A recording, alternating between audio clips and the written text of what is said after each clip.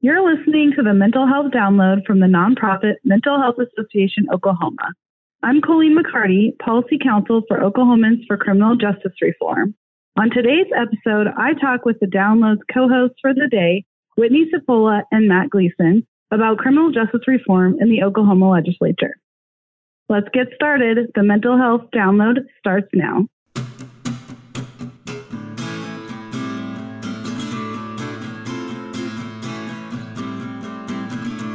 Welcome, everyone, to the Mental Health Download. As Colleen did such a wonderful job, I'm here with my dearest friend, Whitney Cipolla, who's Mental Health Association Oklahoma's advocacy specialist.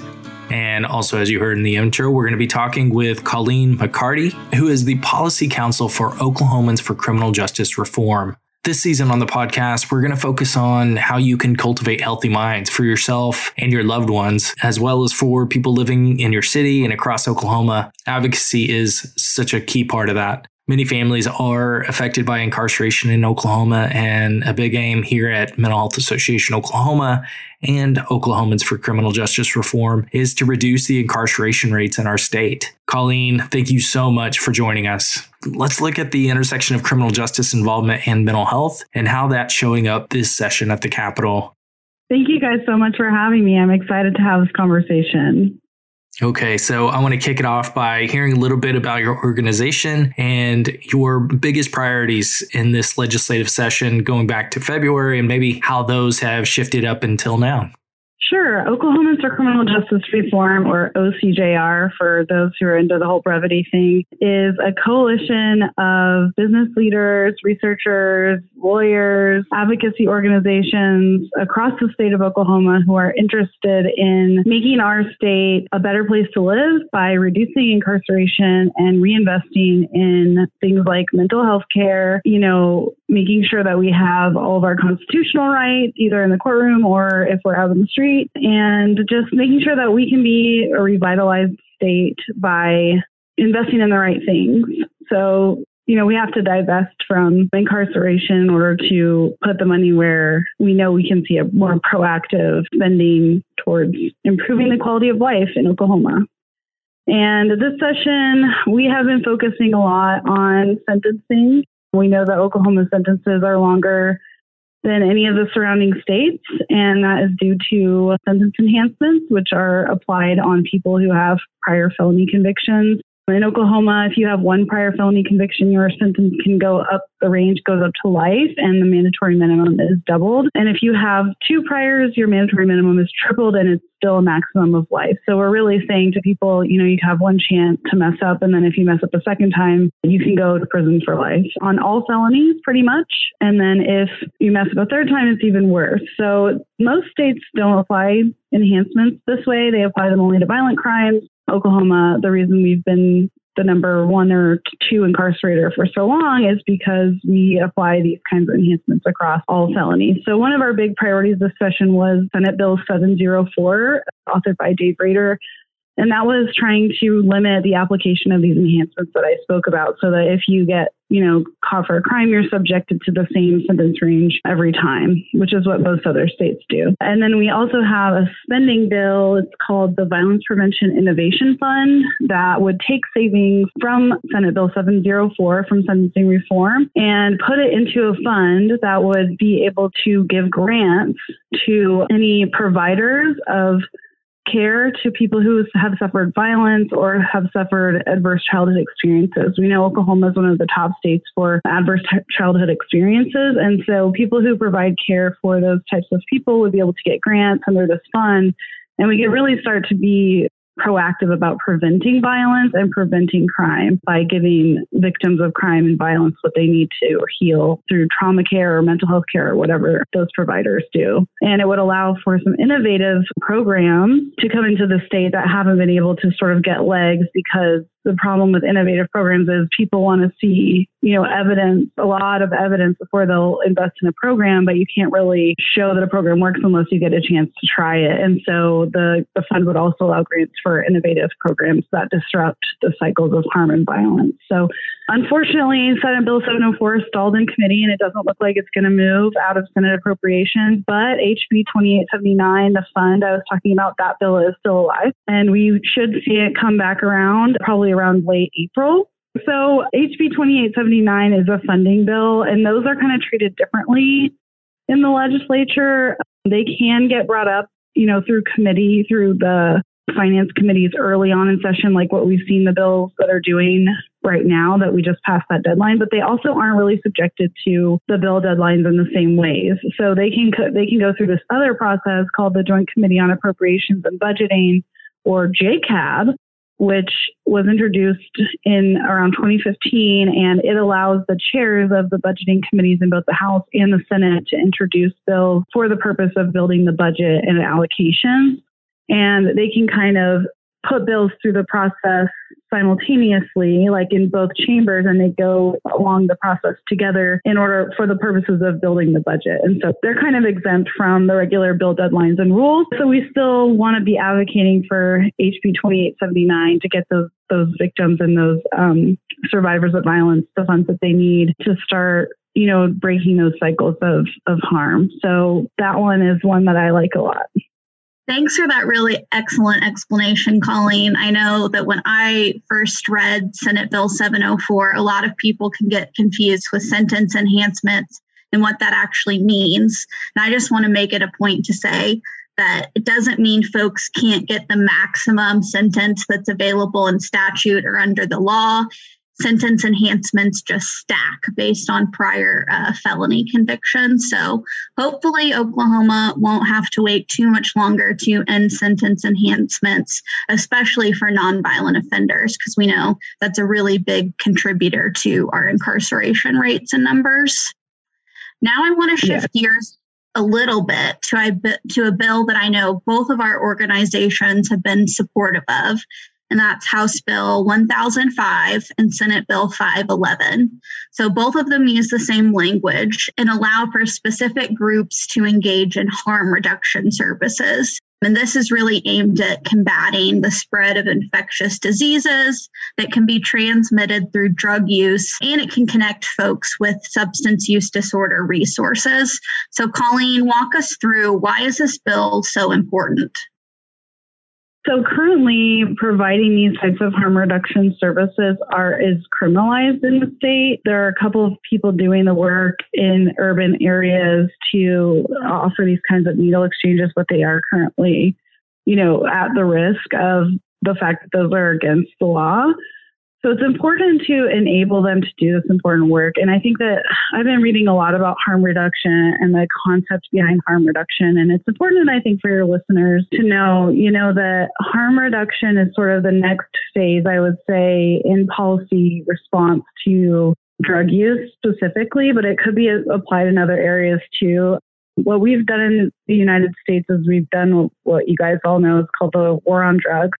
This was from basically the 1970s until even now in Oklahoma, we still have a lot of war on drug and tough on crime policies that they basically add long mandatory minimums in prison and super long sentences targeted at, reducing drug use, reducing drug sales, reducing drug manufacturing. And I think most policy experts at this point have seen that this kind of overly punitive response to drugs has just not been successful. It's not helping addiction. It's not treating addiction as a disease. It's treating it as a crime, and it's putting people in prison for a very long time when they could have a much lower level of investment in treatment in, alternative courts or in harm reduction services that would allow them to kind of turn their lives around for a much smaller investment from society, because incarceration is one of the most expensive investments that we can make. And it should be utilized for those people that we truly know, we want them to be separated from society for a long period of time for a very good reason. And so harm reduction really looks at the fact that human beings have used drugs, for all of our existence, and we shouldn't really be legislating policy that is going to, criminalize that kind of behavior, because it's just always been there. It's always going to be there. And it's based in this very judgmental some would maybe say it link it to a religious type of aspect of saying we can control other people's behavior, and it just hasn't been successful. And so harm reduction looks at it and it accepts the basic truth that people are going to use drugs, that a lot of people use drugs recreationally and don't experience life-altering effects. They're able to, continue with their jobs, or they're able to, do what they want, and they use drugs recreationally, and they're not like these junkies, so to speak, on the street. But there are a very small subset of people that can't use drugs, recreationally. They end up becoming what we call substance use disorder, or what some people call addicts. And so, harm reduction policies allow for people to use drugs safely, and for people to get access to resources that will help them stop using drugs if that's what they want. One of the most important things about harm reduction policy is that you're meeting the person where they are, and a lot of people don't want to stop using drugs. And if you're meeting them where they are, you're saying, okay, then at least do it safely and don't hurt other people. And that's the most important thing about harm reduction, I think. And that's what's most important about this bill, is that this is really the first time Oklahoma has entered into this phase of policy. And that's what's really exciting about this, Whitney, too. I think I'd like to hear kind of what you think about it. But these are sort of like the introduction of these ideas to Oklahoma. Yeah, absolutely. I think it's really critical that this type of legislation is happening at this moment in time because of the increased rates in drug use and the increases in overdose deaths that we've seen in Oklahoma due to the pandemic. And so I think that people who might oppose this bill would say, well, I don't want to incentivize drug use. I don't want the government to be handing out clean needles and picking up dirty ones. So one point in the bill I want to highlight is no government funds or tax dollars is going to go towards any harm reduction programs, as will all have to be privately funded. But no, it's a very important step in reducing intravenous drug use transmitted diseases. It has that component in the bill that people who are out in the field doing harm reduction work can do a little bit of case management and refer those folks who are using to services and treatments that are available in the community. And I think it's just overall a really positive step. And like you said, treating it more like a public health issue, because we know that's what it is, and not treating it as a criminal issue. So yes, we're definitely keeping tabs on that one, and we'll keep our listeners posted on advocacy items for when they need to contact their legislators in support of that. I want to talk about now some other bills that are taking proactive approaches towards reducing Oklahoma's prison populations. So what are some of these bills that would provide resources for folks in lieu of incarceration? So one of the bills that we're watching pretty closely is HB 1880. It is called the Restorative Justice Pilot Program. And this is actually being run by the District Attorney's Council. District Attorney Jason Hicks went out a couple of years ago to California to a conference, and they were talking a lot about restorative justice at this conference that he went to. And he heard from a DA in Yolo County, California, which is up near Sacramento, about implementing this program for restorative justice in his county, which they call the Yolo Neighborhood Courts. And they've gotten lots of awards for this program.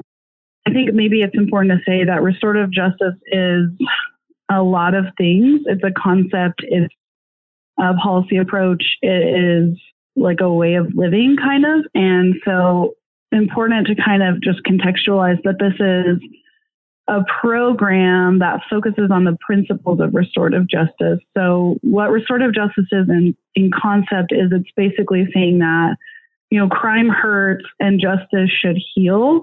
And it's this idea of, our current system takes one harm that is committed, which is the crime, and then it perpetuates more harm on the person that committed the crime. And by taking them out of society, taking them away from their family, inflicting harm on their children, and so on and so forth. And so it's really taking the idea of it, and this comes from ancient tribal rituals across North America, and each tribe does it differently. So I don't want to group them all into one, but, this idea of restorative justice has been borrowed from the tribes. And I just want to make sure and give homage to the tribes because they're really where a lot of these concepts come from. But so what would happen in this program is the defendant would agree. They would first have to have done an offense that qualifies to get in. And we're not sure right now what that list of offenses would look like, but it would probably be, low level first time offender, felony offenders of probably, they probably won't allow any like domestic violence or sex offenses or anything like that. It would probably mostly be drug offenses or property offenses that, is a first time offender. And that person can go into what's called like a neighborhood courts mediation type of program. And they sign an agreement saying that they will abide by the neighborhood court agreement. And then when they go into this conference, there are several members from the community there. And those people talk to this person about the harm that they, perpetuated and what are the ways that they could make amends essentially to the community. And this can range anywhere from, go get your own hammer and you come and you fix this window that you broke to, I think you should go to 5 sessions of therapy, or I think you should volunteer at my car dealership and help me clean up, whatever. It could be anything. And it's supposed to be very tailored and very customized to whatever that person's needs are. And everything that happens in this mediation is completely extra legal. So none of that can be used against the defendant in court. And so that kind of can encourage them to be a little bit more honest and a little bit more seeking amends.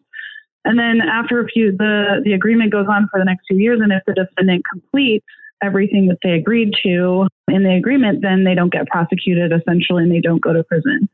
So it does have really cool impact. It's been very successful in Yolo County. It's been successful in a couple of other places in the country. There's a famous one in Brooklyn that does stuff like this. And so this is another place where it's really exciting to see these kind of concepts that have been utilized in other places coming to Oklahoma. I do think it's important to note that, we're watching this one a little bit closely because we know that this is going to be 100% controlled by the district attorneys, and they're going to get to decide who goes into it. They're going to get to decide, who's eligible for this type of program. And I think that, knowing how things have played out in our state, it's just that part of it is a little concerning to me, but it is still an exciting thing. And we're going to try to, watch this and see how it gets implemented. And hopefully we'll have a good report about it, after the first few years. I think they're letting it go for 5 years. And so if they feel after 5 years it hasn't been successful, it'll just kind of lapse. But if they like it and they want to keep it going, they can keep it going. Well, and I like what you said a lot about it. It really allows people to be honest, because I think our current criminal justice system, people see that as the only model for justice. But if you think about it, it's actually not very victim-centered, because it doesn't behoove people to be honest, because if they admit to a crime, that could lead to their own incarceration and separation from family and a disruption of earning income, all of these things. And so in my copious amounts of free time, I'm actually in a restorative justice cohort with the Restorative Justice Institute of Oklahoma so that I can actually be trained to lead some of these mediations.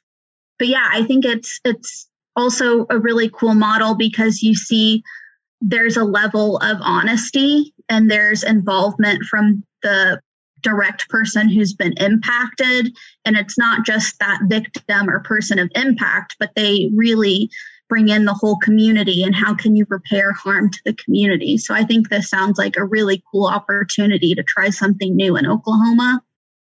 Yeah, absolutely. And I don't know which counties they're going to be doing it. I would assume DA Hicks's county is going to be one of the counties that they pilot this in since he's been so involved in it. But it's going to be really interesting to see. I think they are proposing to use some of the mediation volunteers that the administrative office of the courts has in a separate program and just sort of cross-train them on how to do restorative justice. And so it's supposed to have a net cost of 0 or fiscal impact of 0. And so it's interesting, I think, and it gives us some opportunities to sort of see with a DA-led program, like how they want to see criminal justice reform happen, which is, something that we haven't really seen before. So that's exciting. The other one I wanted to mention was HB 2320, which is a jury sentencing bill that would allow the jury to give deferred or suspended sentences. Currently, the jury can only give incarceration as a sentence if they determine that the person is guilty, which, if you think about it, is a pretty big disincentive for going to a jury trial, because it's like, well, I know they're probably going to find me guilty. Most prosecutors aren't going to take me to trial if they don't feel they can get a guilty verdict. And then if I am found guilty, I'm definitely going to prison. So it's a big chill. That part is a big chill on the jury trial right, that people end up, taking pleas that maybe they wouldn't have taken if they had another chance out to get a deferred or suspended. And right now, the only people who can give us a suspended or deferred sentence are the prosecutors. So the fact that this is expanding that right to the jury is a cool and exciting thing that, I think will have a good impact all the way around on defendants' rights, and maybe we'll see more people exercising the trial right when this goes through. Yeah, those both sound like really great opportunities for other pathways for Oklahomans, so I'm excited as well. I'm wondering too, though, those are kind of focused on the diversion aspect. Are there any bills in the legislature right now that are looking specifically at assisting folks who already have involvement in the criminal justice system, whether that be adults or at the youth level? Yes, there's several. I'll try not to go on and on about all of them, but there are several ones that are doing important work. HB 951 is dealing with court fines and fees warrants. So I don't know if you follow any of Damian Shade's work at the Oklahoma Policy Institute on fines and fees, or Ryan Gensler over there. They've done incredible work around how many Oklahomans are suffering under the weight of impossible amounts of court debt. And maybe if you've never been involved in the criminal justice system, you don't know, but when you get prosecuted for a felony, there are fines. So you can be sent to prison, and you can be given a fine for the criminal offense that you committed. Those go all the way up to, for some drug trafficking crimes, they're up to $100,000 per count.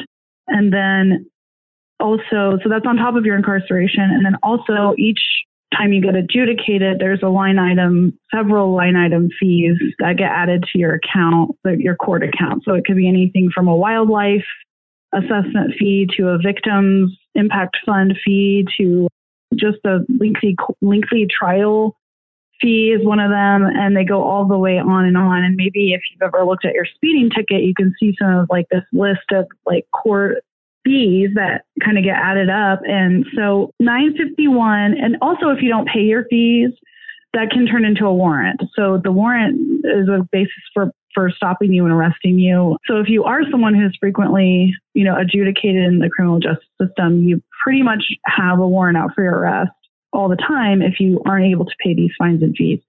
What HB 951 does is it basically adds the ability of officers to not arrest people just for a failure to pay. They can just give them a citation and tell them to come into the court and make a payment. And right now, if you have a warrant out for your arrest, you have to be arrested. There's not really a lot of discretion there. So people are getting pulled into jail, then they get adjudicated for not being able to pay. And the judge says, well, how much can you pay today? And they say, I don't know, maybe $5 or $10. And so they give the court $10 and then they leave. And it's a huge waste of resources on the police. It's a huge waste of resources on the court and on the jail. And so HB 951, we think, will help with that. And it still allows people to be jailed for failure to pay, but the court has to find that the person willfully did not pay. And there's a lot of considerations in this bill that would play into whether or not the person was willful. And so the court can't just kind of say oh, you spent money last week on clothes, but you didn't pay your fines and fees. That makes it willful. No, it really has to be pretty more severe. You have all this money in your account and you're choosing not to pay your court fines and fees. So it's a positive change, and I'm interested to see how that impacts, people on the ground with their court debt. The other one is HB 2729, which is a prisoner reentry pilot. This is going to be, we've got a lot of pilot programs going on, which is a good sign, right? I think it's a pilot program is an easy way to get your feet wet in some of these policies, but without the big investment. And since Oklahoma is always scared of making any kind of investment in anything, at least seeing the pilots go is a good indication that we might see an investment in this in the future. But Michigan is famous for doing a really extensive prisoner reentry program. And as a result, they have like very low recidivism. And so I think Oklahoma might be looking at some of those policies where the DOC or the Department of Corrections, it gets involved pretty early with the person who's about to release, probably like 9 months in advance. And they start building this reentry plan, whether it's they need substance use resources or they need housing or they need mental health or they need prescription help or whatever it is that person needs. It's sort of customized to their needs. And then, that person has an interface with this reentry person that they can go back to them over the course of the recent, leaving prison. They can say, I can't find my social security card, or I need help getting my driver's license back. And that person will be a resource for them. So it's not going to happen across the system. I think it's going to be a pretty small pilot, probably 1 or 2 facilities or something like that. But that's exciting that they're looking at some of those reentry policies. HB 1795 is a driver's license reinstatement reform. Basically, right now, Oklahoma will revoke a license for 1 year if you have one offense on your record. If you have more than one offense on your record, they revoke the license, I think, for 2 years. And then if you have 3 or subsequent offenses, they revoke your license for 3 years. And so are those driving offenses, or can you clarify just what kind of offenses cause someone to lose their driver's license? I believe it's any kind of felony, but I can look really quick if you want clarification. I think it's any felony, but maybe it's a driving. Do you know the answer, Whitney, and you're testing me? I'm pretty sure it doesn't have to be driving related, which makes it even worse. Yes. And why this is important is, okay, so you just get out of being out of society for several years or months, and you need to be able to get a job. You need to be able to take care of your kids. You need to be able to take your kids to school. You need to be able to do the things that each of us do each day and take for granted. And if you aren't able to get your license back for an extended period of time, you're going to take a calculated risk every day when you leave your house that you're going to get pulled over for having a suspended license, and you risk going back to prison for doing that. So it's really important that we think about how these policies that enact on people's lives, we want people to rehabilitate and we want people to integrate back into society and be functional tax-paying citizens, but then we make it so difficult for people to be able to do that we sort of make it impossible for them to succeed. And so this is just one of those little things that most people don't know, but that, impacts so many people. And so it does seem like a small reform if you don't know how these policies interact with people's lives, but it's actually a pretty big deal. So it's reducing that amount of time that your license can be suspended to 6 months if you only have one offense. And if you have any more than one offense, it reduces it to just 1 year of license suspension. And then they're also looking into, I think, some types of provisional licenses, which would allow people to drive only to work into their kids' daycares and back without being subject to some type of revocation. Yeah. And I just looked it up. And the biggest thing I see that it's doing is it doesn't revoke someone's driving license just for a misdemeanor possession charge. So that's a positive step. People with misdemeanor charges for just having the possession of a controlled substance, they should still be able to drive and get where they need to go and be able to, like you're saying, take their kids to school, get a job that they can transport themselves to. So I see how, like you're saying, a lot of people don't realize that this even is an issue, but it really can have a snowball effect. Yeah, absolutely. Absolutely. And then you get pulled back into court for driving, on a suspended license, and you have to deal with those more court fines and fees. And it's you start to see how these things kind of snowball, and it becomes pretty impossible to get out of that hole. I also wanted to talk about 1799, which is a juvenile expungement bill. It makes it easier for people who have been involved in the juvenile justice system to get an expungement. An expungement is basically like an erasure of your criminal record by the public. So I think law enforcement and judges and courts can still see it, but if you're looking for a job or trying to get your license or things like that, the criminal conviction would not come up. And basically 1799 makes it easier to get a juvenile expungement, which is good because, like we were talking about that snowball effect, so many people get involved in the system pretty young before their brains are even fully developed. And then they're making bad decisions when they're 17, and those decisions kind of follow them throughout their life. And so I think one of the goals of this bill is to make it easier for people who got involved in the justice system young to kind of start over and get a clean slate.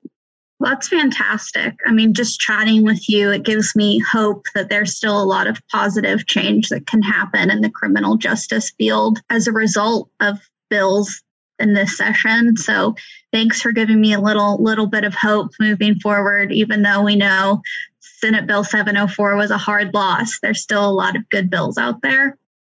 It's true. It was hard. It was a bad one for me last week, but I've kind of rebounded a little bit, and looking at some of these other bills, I don't feel like we're totally not making any progress at all. It feels like we are making progress. It's just a little bit more incremental than I would like because I'm a very impatient person. That's okay. Me too. And it wouldn't be the Oklahoma legislature if there weren't at least a couple of bills we're watching for the opposite reason. They catch our attention because we think they could be harmful. So there is one last bill I would love to discuss with you, and that's House Bill 1633. This would require someone in jail that has a pre-existing condition or who has a self-inflicted injury. It would force them to be financially responsible for their treatment. What are your thoughts on this one, Colleen? Oh gosh, this is just a mess. We haven't had time to talk as much as you probably would like to about the intersection of mental health and criminal justice. I know a lot of these bills are going to positively impact people with mental health or who struggle with mental health issues. But this bill, something that I haven't heard us talk about very much in Oklahoma is the extremely horrible impact that places like prisons and jails have on people that are already struggling with depression and anxiety. So, or other, mental illnesses. So you're taking somebody who we know a huge percentage of the jail and prison population, probably, I think I've seen numbers ranging from 60% to 80% of people have had or do have some type of mental health diagnosis. And then you're taking them and you're placing them in an environment that is so incredibly disruptive and scary and loud and awful, basically, for anyone. Even if you're neurotypical, it's horrible. And then you're going to see, their behavior and their outcomes decline in that setting, in an institutionalized setting like that. It's going to make whatever their situation is worse. It's not going to start all of a sudden getting better because they're in a jail. And so I don't know if you guys have been following what's been going on with the Oklahoma County Jail, but I mean, it's just horrific conditions. And, they know that it's such a transient population because I was talking to someone from the Cleveland County Jail the other day, and they have an average stay of 3 days. This is the problem, right? Is like, you don't have time to really, like in DOC, I'm not going to praise DOC, but I will say that they have time with that person to understand and properly medicate and shift medications if they need to, because that person is with them for a long time and they can address those things. But if someone's only staying for 3 days, you really do not have time to assess and get a good handle on what's going on in order to properly medicate or whatever they need. And so you're taking so many people. Many of them are struggling with housing security. Many of them are already struggling with addiction. Many of them are already struggling with mental health issues. And then you're putting them into this horrible, chaotic situation. And self-harm is something that you could almost just expect from this system. And then you're going to say, if you come into the jail and you self-harm yourself, you have to pay for your medical. I don't really have words, Whitney. On punishment, for someone who might be struggling with mental health. And I think something I really want to highlight before I got involved in this work, I think a lot of people don't realize that there's a difference between jail and prison. And so what we're talking about is jail. So folks who might be awaiting, either release or conviction or a sentence. And so a lot of these people weren't able to afford bond or bail, and that's why they're there. And then so they're in these really horrible conditions that Colleen's describing. And you pair that with isolation from their families and the disruption of routine. It's really just caking on more and more, I don't know, just more salt in the wound, kicking someone while they're down and at their lowest.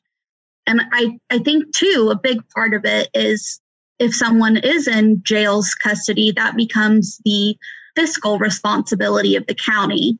And so part of me, the cynist in me is wondering, our county's just trying to offset these costs by putting it back onto the person who's in need of medical treatment. And we shouldn't look at people in county jails or in DOC custody as just a price tag that costs the state money. These are people, and they deserve dignity and respect and adequate and timely health care.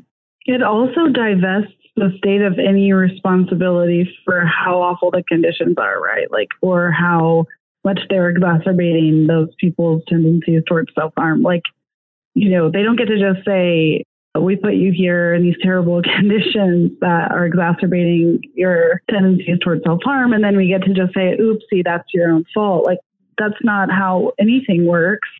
Yeah, I think what you were saying about the fact that it's jail is even more important, because we know that Oklahoma's jail population is mostly full of people who cannot afford bail. So when you get adjudicated for a crime, they have about 3 days to put you in front of a judge and you can get your bail set. And most of us could probably make bail, because it's 10% of, you have to put up to a bondsman 10% of what they say your bail is. So if your bail is $10,000, you have to put up $1,000 to get out. These are people that can't afford $1,000 to get out. They can't afford $50 to get out.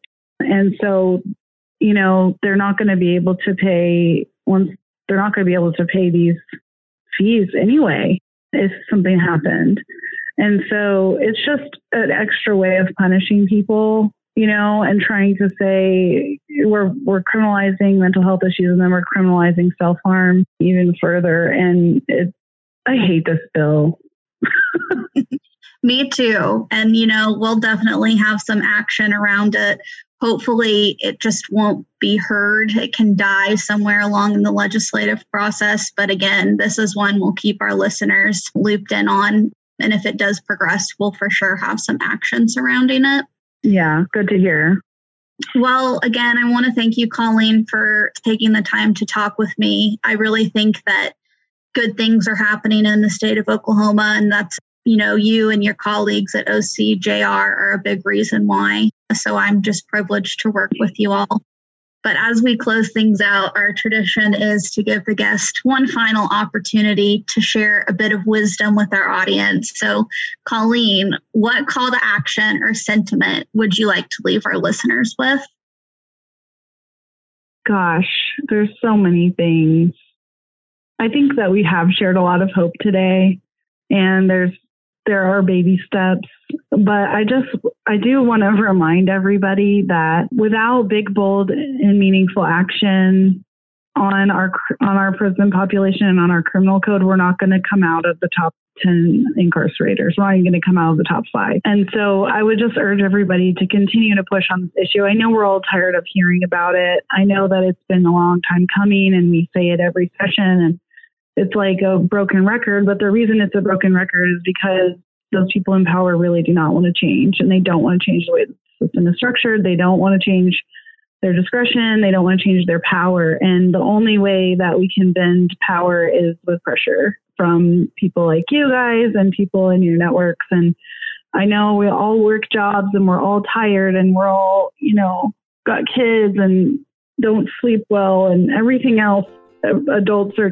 dealing with right now with COVID. And it's just hard out there. But if we don't put the pressure on them, nothing good really ever happens up there from what I'm seeing. So sorry to be a downer on the last note. I do want to say I have seen so much positive momentum in the last 5 years in Oklahoma, and it's because of the Mental Health Association and because of things like OCJR and the Oklahoma Policy Institute. And it can feel like we're stuck in the mud sometimes, but if you look back even 6 or 7 years, there's been so much positive movement forward. And so don't give up and keep fighting and keep being loud. That's what they're there for, is to listen to us.